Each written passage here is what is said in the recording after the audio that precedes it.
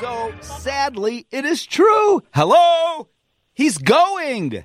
I'm talking about Frank Ferrante, a star of Cabaret ZaZou. Frank, is this true? It is true, and thank you for playing my hero. If I'm going to go, I'm going to go out with the best. It is true. It is true. Sadly, it is true, but happily the experience happened, and really grateful for the last 10 months and almost 250 shows and great audiences, tens of thousands that came since we opened last September. So it is true, and I'll leave, dragging. You'll have to drag me out there. I'll be screaming. And no, but it's been a hell of an experience, Steve. Well, let's talk about what Cabaret ZaZou is and what we're talking about. Now, by the way, it runs through July 2nd, I believe, so there's still time to go to the Cambria Hotel, 32 West Randolph, to see the show. And tell me what this show is all about, and good luck with that, because this show has so much in it. It's true, and that's kind of the tricky part of selling this show. Once audiences show up, once you're in there, you're sold, and it's just getting people to show up at that tent. It is probably the most spectacular show I've ever been involved with, or I've ever witnessed myself. It is a variety show in that there are acts from all over the world: contortion, aerial, acrobatic, singing, dancing, and yours truly doing improv comedy. All of it is umbrellaed under this vintage tent on the 14th and 15th floor of the Cambria Hotel in the Theater District. And I can say that, it's still, what does that mean? It's exquisite looking. The aesthetic is stunning. There's also this 5-person band, perhaps certainly the best musicians in the city, maybe the country, all assembled for this venture. And the decor, the bar is exquisite, and it's all linked together with this beautifully presented 4-course meal. So it's a feast, it's a party, it's madness, it's wild, it's musical, it's unpredictable because of the ad-libbing and improv, and the caliber, it's all world-class performers. Indeed, that is true. Yeah, so Frank, here's a question I asked for you. Why do some people get addicted? For example, Jeff Hoover, legendary television producer over on the TV side of WGN, who produces the morning news and other things over there, he has gone, I think, to see the show 182 times or something. I mean, what is it about this show that once you go, you seem to be drawn to come back again, and yet again, because Mr. Hoover here is not alone. Right. Well, thanks for bringing that up, Steve. I think about it a lot, and I think it has to do with the fact that once you're in there, you're in a whole other world. You're escaping any problems, issues, sadnesses. You're completely transported, and it's a party. There's a great deal of joy. You're treated well from the moment you walk. You go up the elevator to the 14th floor and get off to see the tent and the lobby of the tent. And someone like Jeff, and as you said, we have many others who do return. This week we're having people that have been there 4 or 5 times. And where else can you get this? I don't know anywhere else in the country where you can find a show like this. And certainly this is the only show like it in Chicago. I think he likes just getting lost, as I do when I see a show, in the wildness and the freedom and the awe of it. I tend to live in awe, Steve. A flower puts me in awe. A sunset puts me in awe. Really incredible art and shows like ours put me in a state of awe, and that's an addictive state to be in. And you get the great thing about the reason you can come back 20 times, like Jeff has, is because it's different every time. I do a different show every night. I mean, it might be a similar story, but every I bring up 7 or 8 people from the audience and play with them, and I don't know what's going to happen from moment to moment. The audience doesn't know, the band doesn't know, no one who works there knows. That's exciting. Well, I want to talk about that. Yeah, so there are people that don't like to go up on stage, and there are people that salivate to be a part of the show. How can you tell the difference, and can you tell the difference between those two? I can, I think, for the most part, and I have a pretty good success rate with that. If someone's uncomfortable and doesn't want to come up, I'm certainly not going to bring them up. But I am part of the show prior to it starts as this character I play, a bellhop character. So I'm kibitzing, I'm talking with the crowd and getting to know the audience. And the people that are having a good time and who are laughing and are open and going with the flow, I might pick that person. If someone seems a little more reticent, I certainly won't bring them up. That's not good for the show. So my batting average, as you may have seen, is pretty darn high in terms of picking people that want to be part of the party and be on stage. And as you say, some people salivate for it. Some people want to be in the spotlight. And this is a fun show for that. And other people just like watching people being put in the spotlight. So, so that's also part of the joy.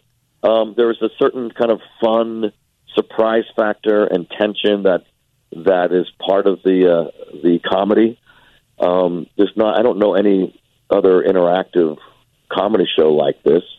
You've got Second City, but that's sketch comedy. That's different. Most comedy is presentational. You tell jokes or do bits. This really is immersive. And but really, for me, I've done this type of show hundreds and hundreds of times, Steve, from Seattle to San Francisco to Chicago to Amsterdam. I even did these characters there.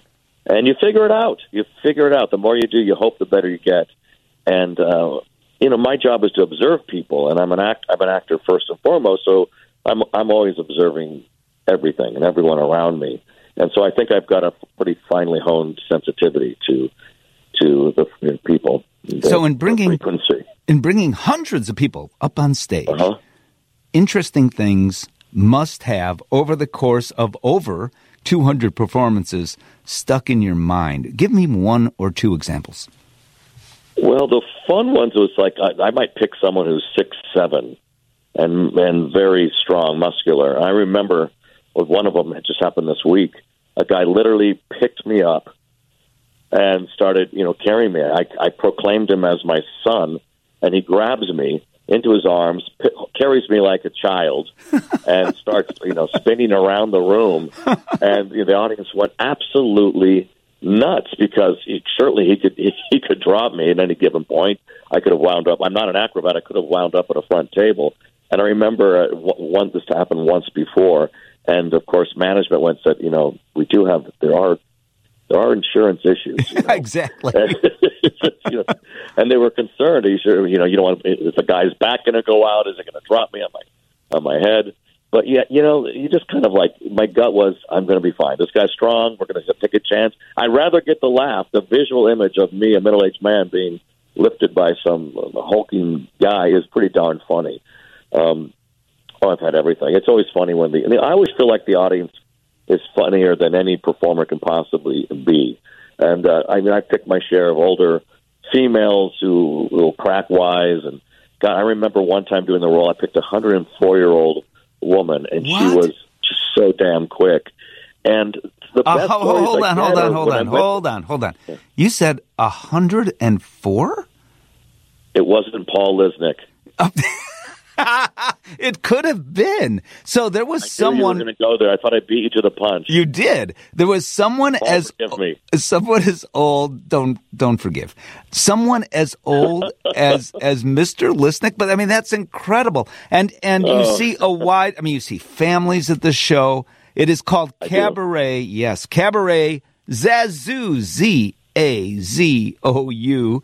Your standard spelling of that. You still have time to see it. Of course. It goes through July 2nd at the Cambria Hotel, 32 West Randolph. You are also known for one other thing. We'll talk about what that one other thing is when we come back on WGN.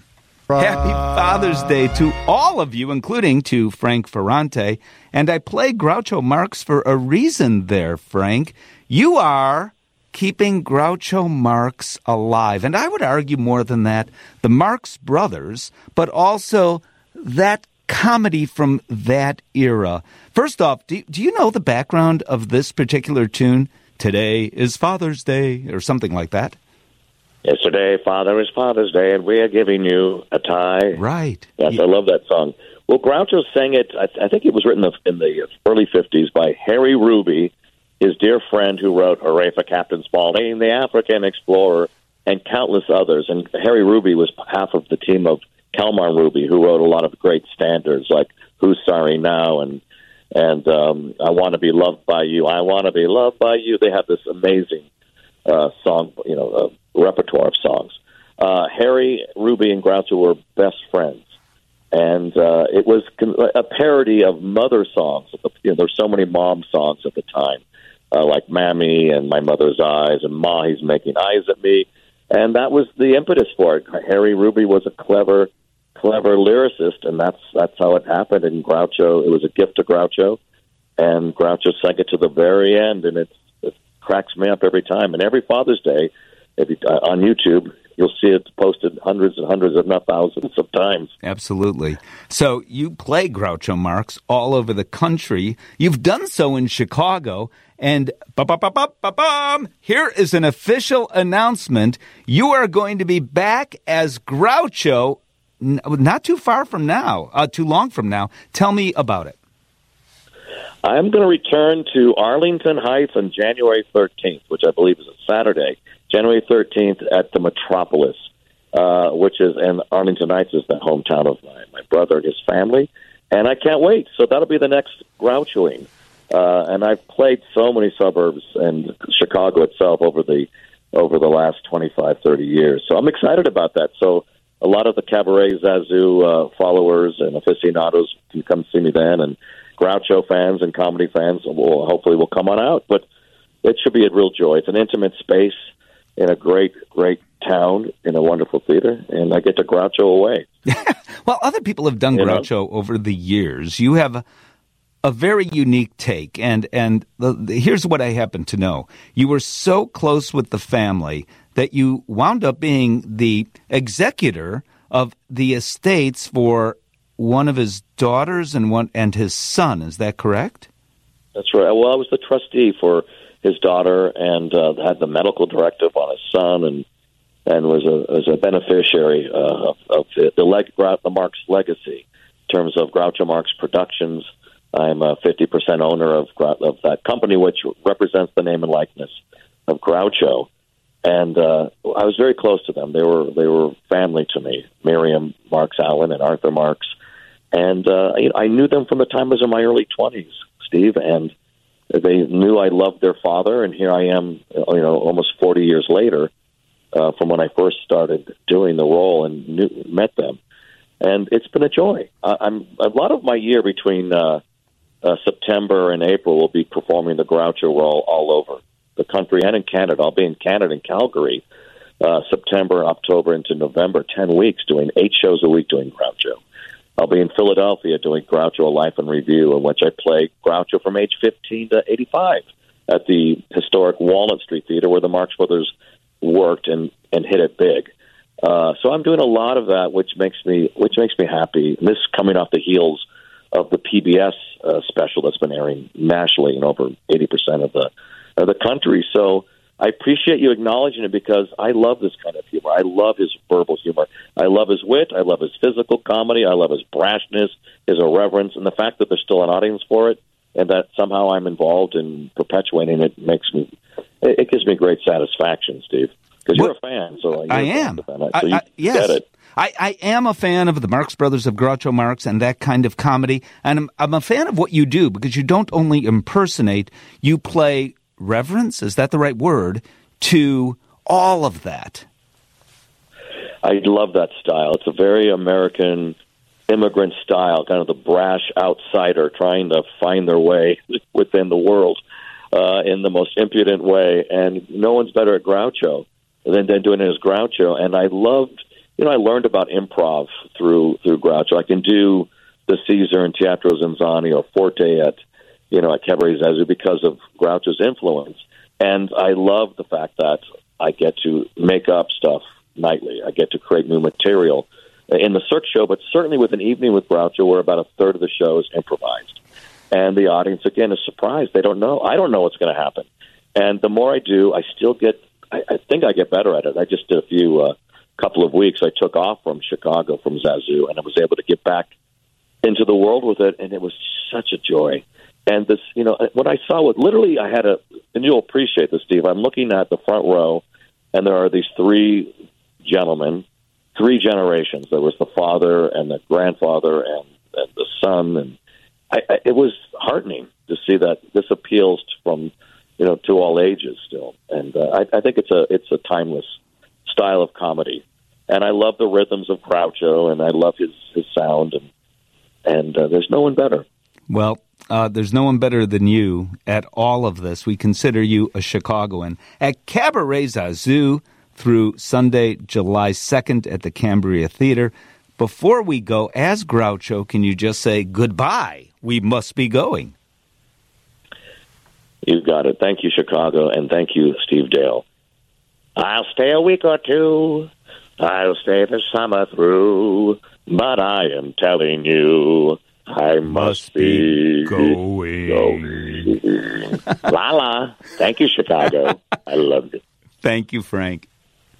Thank you, Frank. There is no one like Frank Ferrante. And here's what I regret, that I don't have enough time on the radio. Maybe at some point I can do this, but I would love to have him right here talking, right in front of my face in the studio, talking about all of the folks he's met. I mean, can you imagine going to the Friars Club and dining with Milton Berle? He's done that. Hanging out with Danny Thomas. He's done that. Meeting people like George Burns and having conversations with him at length about comedy. And also being in a position where he was so friendly. He met Groucho, but Groucho was much older at that point, and Frank was much younger. But as an adult, hung out and worked with both of his children, who incidentally trusted Frank Ferrante. I'll tell you a behind-the-scenes story. He was, I don't know if it's the executor of their estates officially, but some fancy word like that. And interestingly enough, two of those children, Groucho's children, didn't talk to one another, but they talked to Frank. And they each trusted Frank separately with their estates. He's an amazing and very gracious gentleman. And, on stage, if there's a Groucho Marx today on stage, it kind of is him in many ways. So see Cabaret ZaZou at the Cambria Theater downtown. Well, you can.